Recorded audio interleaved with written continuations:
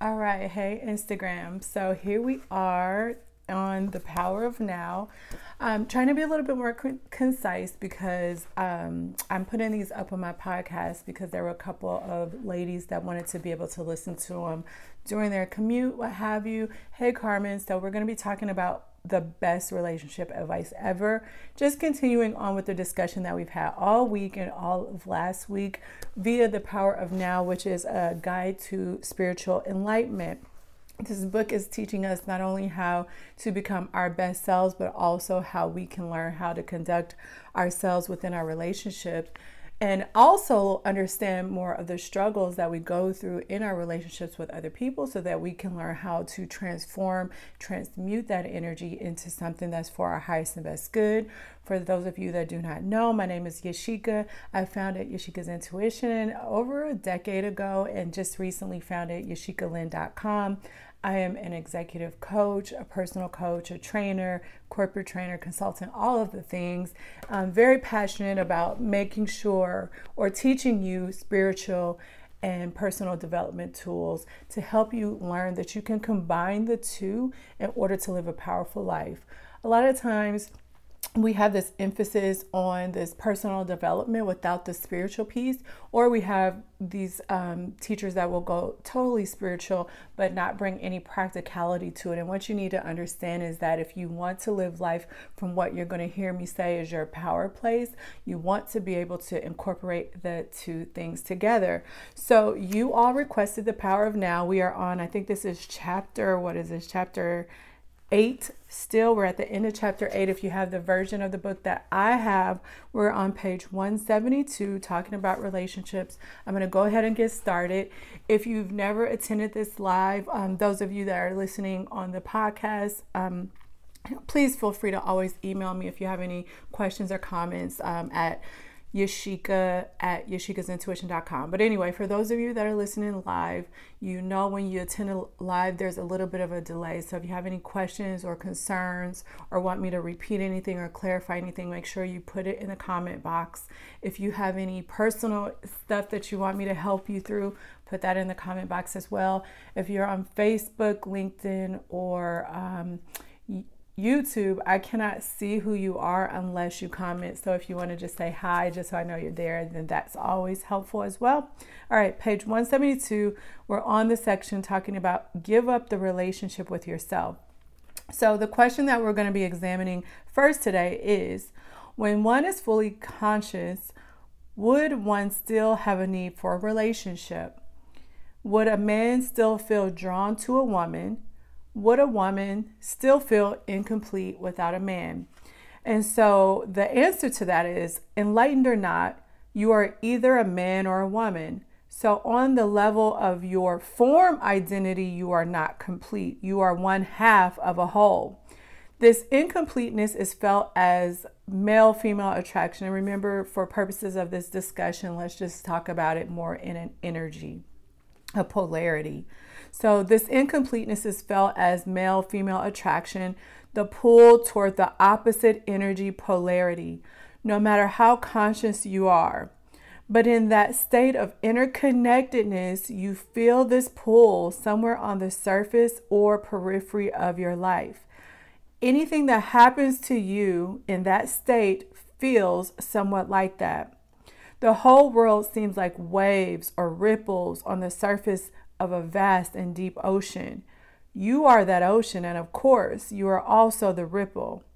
But a ripple that has realized its true identity as the ocean compared to the vastness and depth, the world of waves and ripples, it is not all that important. This does not mean that you don't relate deeply to other people or deeply to your partner. So when you're trying to become more conscious, become more enlightened, does that mean you're to the point where you don't need anything else? And he's saying, no, that's not true. You're still going to want to have that connection. Hey, Robert. In fact, he says, you can relate deeply only if you are of a conscious being. So we talked about this. It doesn't matter who you are. If you are trying to create a relationship and you are not doing it from your power place, this place of awareness, of consciousness, of stillness, of being in the now, then it doesn't matter what you try to implement in your relationship.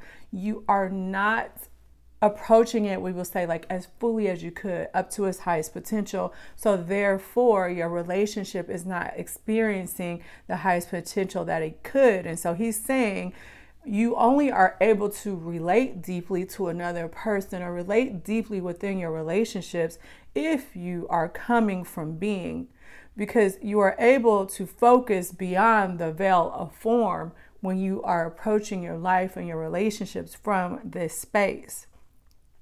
In being, male and female are one. Your form may continue to have certain needs, but being has no needs. It is already complete and whole.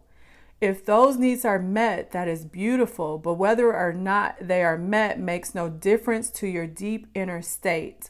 So it is perfectly possible for an enlightened person, if the need for male or female polarity is not met, to feel a sense of lack or incompleteness on the outer level of his or her being, yet at the same time be totally, completely fulfilled and at peace at the same time.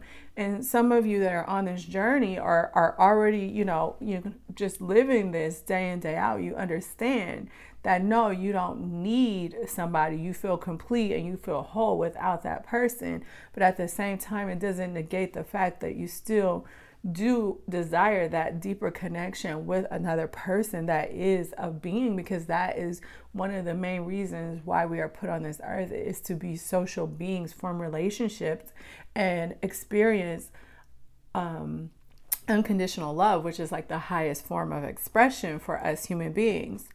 So the next question we're going to be talking about is the quest for enlightenment. In the quest for enlightenment, is being gay a help or a hindrance, or does it make any difference? And Eckhart says, as you approach adulthood, uncertainty about your sexuality followed by the realization that you are different from others may force you to disidentify from socially conditioned patterns of thought and behavior. This will automatically raise your level of consciousness above that of the unconscious majority, whose members unquestioningly take on board all inherited patterns. So what he's saying is, just by inherently having a different sexuality, you go against the grain of the paradigm and the conditioning that is prevalent in our society. And so you already are kind of breaking free from some of the norms and the things that we just inherit and we follow, but we don't often question if they're right or wrong. So that's what he's saying. So they already, just by choosing a different form of sexuality, you are already kind of creating a little bit of space for freedom in your life in that way. In that respect, being gay can be a help, he says. Being an outsider to some extent, someone who does not fit in with others or is rejected by them for whatever reason, makes life difficult, but it also places you at an advantage as far as enlightenment is concerned, because it takes you out of the unconsciousness almost by force. And we'll talk about that in a minute. Hey, Miko and Fake Polo. All right. So on the other hand, if you develop a sense of identity based on your gayness, so this is important too, because just again, a sexuality is not really who you are, right? You can observe your sexuality. So you are still the observer above all of these things that we say are our identity. So on the other hand, if you've identified a sense of identity based on your gayness, you have escaped one trap only to fall into another. You will play roles and games dictated by a mental image you have of yourself as gay. You will become then unconscious. You will become unreal. Underneath your ego mask, you will become unhappy. So if this happens to you, then being gay will become a hindrance. But you always get another chance, of course, because acute unhappiness can be a great awakener. Because what did we talk about yesterday? Maybe we talked about is that when you start to feel uncomfortable feelings in your life, that is not a clue for you to go express them, and especially, act those out with other people. The first thing you need to do when you don't feel right is to center yourself in your power place and ask yourself why you feel uncomfortable. So he's saying even this unhappiness that you may feel when you start to make being gay your identity rather than just a part of who you are, right? Make it an identity means that you have put yourself in an ego box, and you're going to maybe experience a little bit of unhappiness that we all experience when we put ourselves in these ego boxes. And so that is also a clue when you feel off to wake up and figure out what's going on. Isn't that true that you need to have a good relationship with yourself and love yourself before you can have a fulfilling relationship with another person? We hear that all the time, right? How are you going to love somebody else when you don't love yourself? So let's see what he says about that. If you cannot be at ease with yourself when you are alone, you will seek a relationship to cover up your unease. You can be sure that the unease will then reappear in some other form within the relationship, and you will probably hold your partner responsible for it.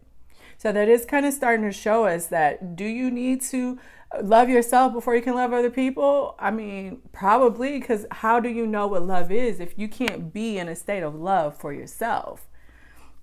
He said, all you really need to do is accept this moment fully. You are then at ease in the here and now and at ease with yourself. But do you need to have a relationship with yourself at all? So a relationship, that's the key, the label, right? And he's saying, why can't you just be yourself? When you have a relationship with yourself, you have split yourself into two. I and myself, subject and object. That mind-created duality is the root cause of all unnecessary complexity, of all problems and conflicts in your life. So I guess he's saying the same thing that I'm kind of saying. Love is just a state of being, right? And in order to be able to express that, you have to be able to feel that for yourself. But does that mean that you're in a relationship with yourself? Or does that mean that you're just being yourself and living in your highest and most possible best, your best energy, your power place? In the state of enlightenment, he says, you are yourself. You and yourself merge into one. You do not judge yourself. You do not feel sorry for yourself. You're not proud of yourself. You do not love yourself. So he's describing it differently, because I think love is a state, but he's saying you don't love yourself. I say that you be love, right? You do not hate yourself, and so on. So this split caused by self-reflective consciousness is healed and its curse is removed. There is no self that you need to protect, defend, or feed anymore. When you are enlightened, there is one relationship that you no longer have, the relationship with yourself. Once you have given that up, all your other relationships will be love relationships. All right, so we finished the relationship section a little bit early. If you guys have any questions about that, let me know. Let's talk about how to end our life drama, because now we're going into chapter 9. So we're almost at the end of the book finally, guys. This has been a long journey. Hey, Bats with Love. I hope I said that right. All right, so we're going to talk about how to end our drama. So in that state of acceptance and inner peace, even though you may not call it bad, can anything still come into your life that will be called bad from a perspective of ordinary consciousness? So Eckhart says about ending our drama. Most of the so-called bad things that happen in people's lives are due to unconsciousness. Hey, Monica. They are self-created, or rather ego-created. I sometimes refer to those things as drama. When you are fully conscious, drama does not come into your life anymore. And he says, let me remind you briefly of how the ego operates and how it creates drama. So again, when you start to apply these principles of true spirituality, not the tarot cards, not the astrology, not all the stuff that's trending, when you actually start to be a person that is living in your power day in and day out, the drama just falls away. It falls away because we disidentify with these false conceptions and notions of who we are. It falls away because we start to create more healthy relationships with the people that we are in these relationships with. And remember, if we are trying to move on our path to be a better person, then what will happen is all of the drama will fade away because it won't be able to stand the light that we are emitting in our life and in our relationships. So they're either going to come and join us or they're going to leave us. But either way, there starts to be peace in your life because that light is just so strong. The only thing that's going to be attracted to it is light, or at least those that are wanting to be part of the light, right? So let me remind you of how drama is created, he says. So let's talk about how we create drama in our life. The ego is the unobserved mind that runs your life when you are not present as the witnessing consciousness, the watcher. We talked about this. When you are not living in your power place, when you have your mind out in front of you, like what's going on in your outer world, or you're all up in your head, or you're stuck in the past, or you're thinking about the future. All of these things pull you out of your power place and make you not present as the witnessing consciousness, the watcher. The ego perceives itself as a separate fragment in a hostile universe with no real interconnection to any other being, surrounded by other egos, which it either sees as a threat or which it will attempt to use for its own ends. So that's, talking about how typical relationships, even if we don't know we're doing it, we're getting in relationships to get our unconscious needs met by this other person instead of examining and getting those things from our own being and our own light, from living from that power place. So the basic ego patterns are designed to combat its own deep-seated fear and sense of lack. They are resistance, control, power, greed, defense, attack. Some of the ego strategies are extremely clever, yet they never truly solve any of its problems simply because the ego itself is the problem. When egos then come together, whether in personal relationships or organizations or institutions, bad things happen sooner or later. Drama of one kind or another in the form of conflict, problems, power struggles, emotional or physical violence, and so on.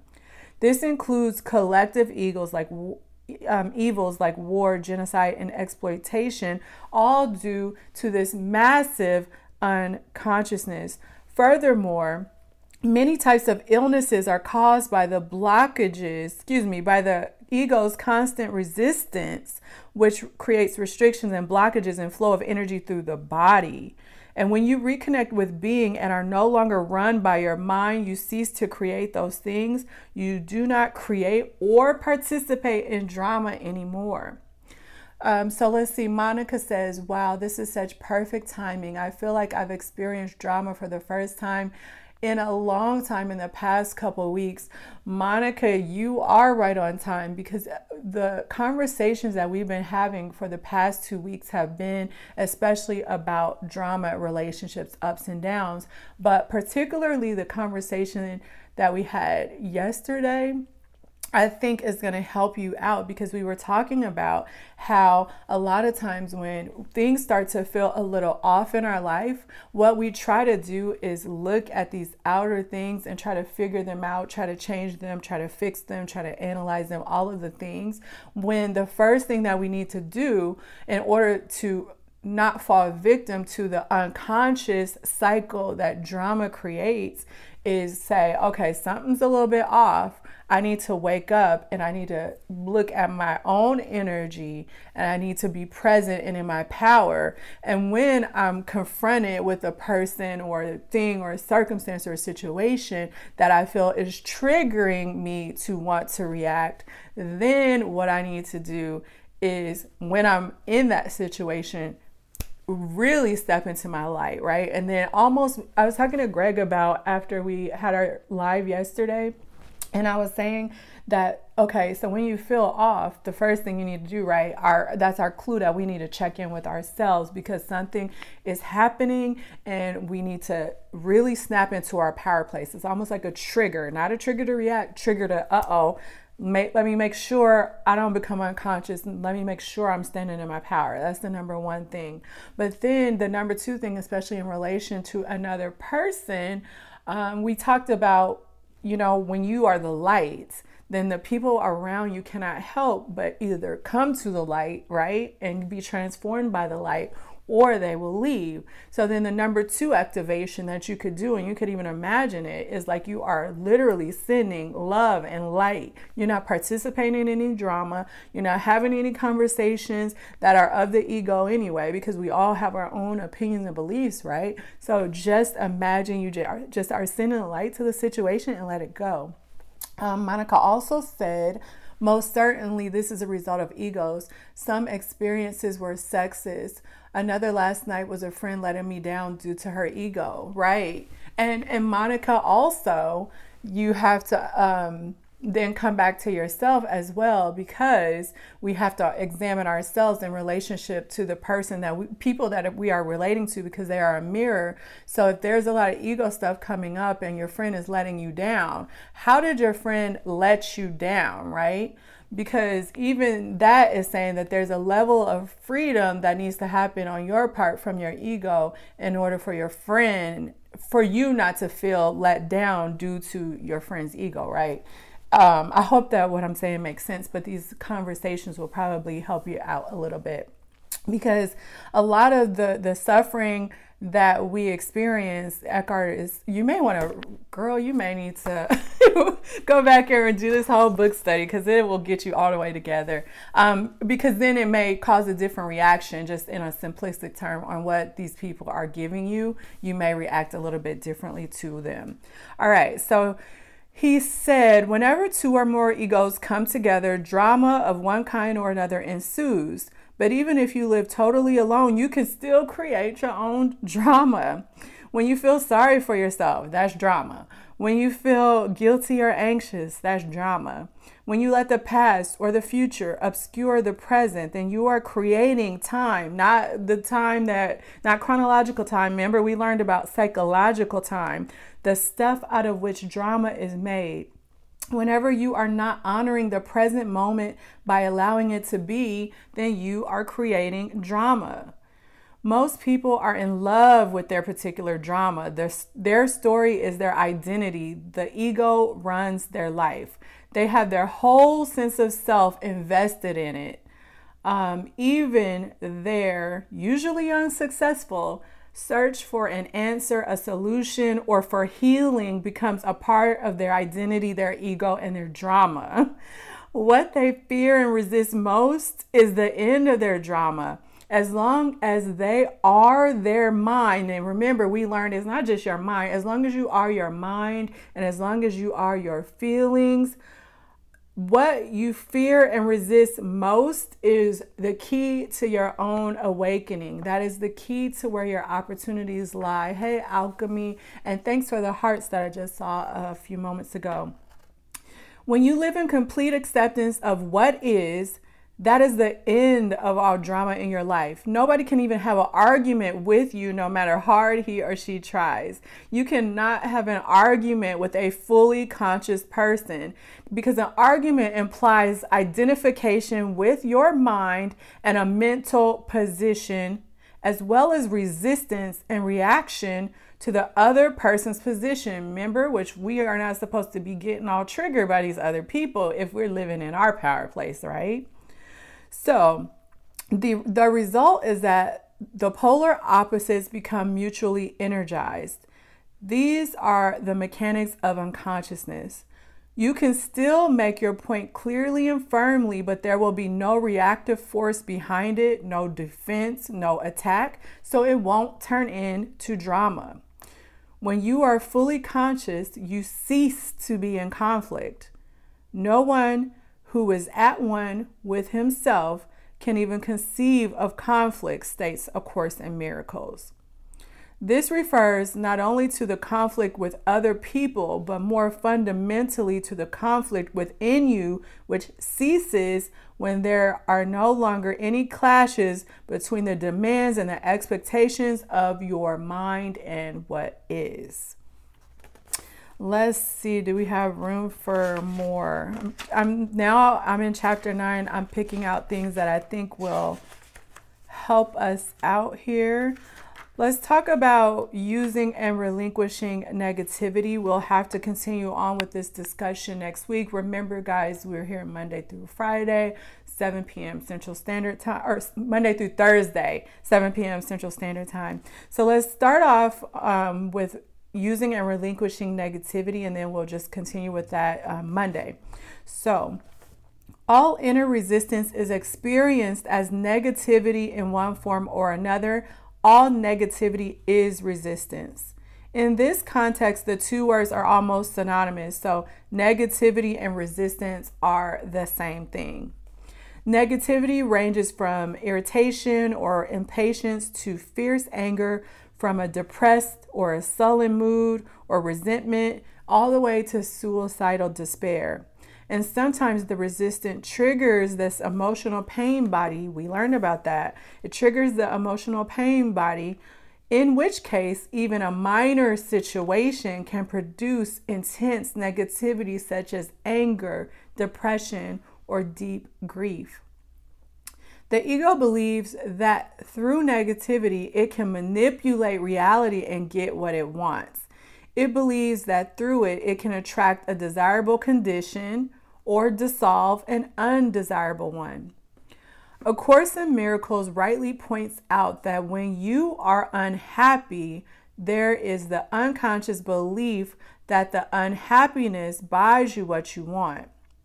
If you, he put in quotes, the mind, did not believe that unhappiness works, why would you create it? The fact is, of course, that negativity does not work. Instead of attracting a desirable condition, negativity stops desirable conditions from arising in your life. Instead of dissolving undesirable conditions, negativity keeps undesirable conditions right where they are. The only useful function that negativity or resistance plays in your life is that it strengthens your ego. And so that's why your ego loves to be resistant and loves to be negative. So once you have identified with some form of negativity, you do not want to let go. And on a deep unconscious level, you do not want positive change. This is hard to hear, right? Because you can think that you want things to change for yourself, and you can try to create goals and intentions and really say that you are on this path to create a better life. But when you start to have resistance around your intentions and your goals and the things that you want to create, on a deeply unconscious level, you have to somewhat admit that if you are self-sabotaging or not doing what it is that you need to do to move forward, then you don't want the change. The change would threaten your identity as maybe a depressed person, an angry person, or a person that life has, thrown you curves or trauma, or a fat person, or an unlovable person. We love to create a story for ourselves. And so on a subconscious level, we are resistant when it's time to change those type of things, even if we say we don't want them, or even if we say we want them. So you will then ignore, deny, or sabotage the positive in your life. This is a common phenomenon, and it is also insanity. Negativity is totally unnatural. It is a psychic pollutant, and there's a deep link between the poisoning and the destruction of nature and the vast negativity that is accumulated in the collective human psyche. No other life form on the planet knows negativity, only humans, just as no other life form violates and poisons the earth that sustains it. Have you ever seen an unhappy flower or a stressed oak tree? Have you ever come across a depressed dolphin, a frog that has a problem with self-esteem, a cat that cannot relax? Probably a cat, because they pick up on our energy, or a bird that carries hate and resentment. The only animals that may occasionally experience something akin to negativity or show signs of neurotic. Oh, look, me and him are always on the same page. Let me go back. All right. So the only animals that may occasionally experience something akin to negativity or show signs of neurotic behavior are those that live in close contact with humans, and so link into the human mind and its insanity. And do not even get me going on these emotional support animals. They did not ask for your drama. As that's my animal advocacy. They did not ask for this neurotic behavior that you're choosing to impose on these pets because you can't get yourself together and you're living in insanity. All right, so one more paragraph and we'll call it a night. So watch any plant or animal and let it teach you acceptance of what is. Surrender to the now. Let it teach you being. Let it teach you integrity, which means to be one, to be yourself, to be real. Let it teach you how to live and how to die, and how not to make a living and how not to make living and dying into a problem. All right, so thank you all for joining me. We will continue on Monday with the discussion for negativity in chapter 9. If you are listening to what I am saying and you have tried to create balance and peace, and you've tried to learn how to not let the past impact you and not be stuck in the past, and you've tried to move forward in a more healthy way and restore your inner connection to yourself, and no matter what you are trying is not working, then you may need help with application. That is usually when you have reached a point in your own journey where you need help. And so if you would like to work with me privately, then I do have a couple of slots for private clients. You can either reach out to me directly by DMing me or messaging me on the platform that you're watching this from, or you can send me an email. My email is yashika@yashikasintuition.com, and then we can talk about if it would be a good fit for you to transition into private coaching. Second thing, if you want to get text reminders for when we go live and also get a link to a free class that'll kind of help you do some of this work on your own if you're new to this, then you can also text the word mastery to the phone number 833-231-4407 in order to get my free 5-day class that'll kind of walk you through some of these things you can do on your own. Monica said, thanks. So glad I popped in. I have to go back to the past videos. Monica, I'm so happy that you popped in as well. The easiest way for you to find them all is to go to my YouTube channel, Yashika's Intuition. They're on a playlist called The Power of Now, and that will be where you can find them all and start to go through them. If you get really crazy and you want to binge, we also did the Atomic Habits the month before. All right, I will see you on Monday at 7 p.m. Central Time. Have a good weekend. Bye.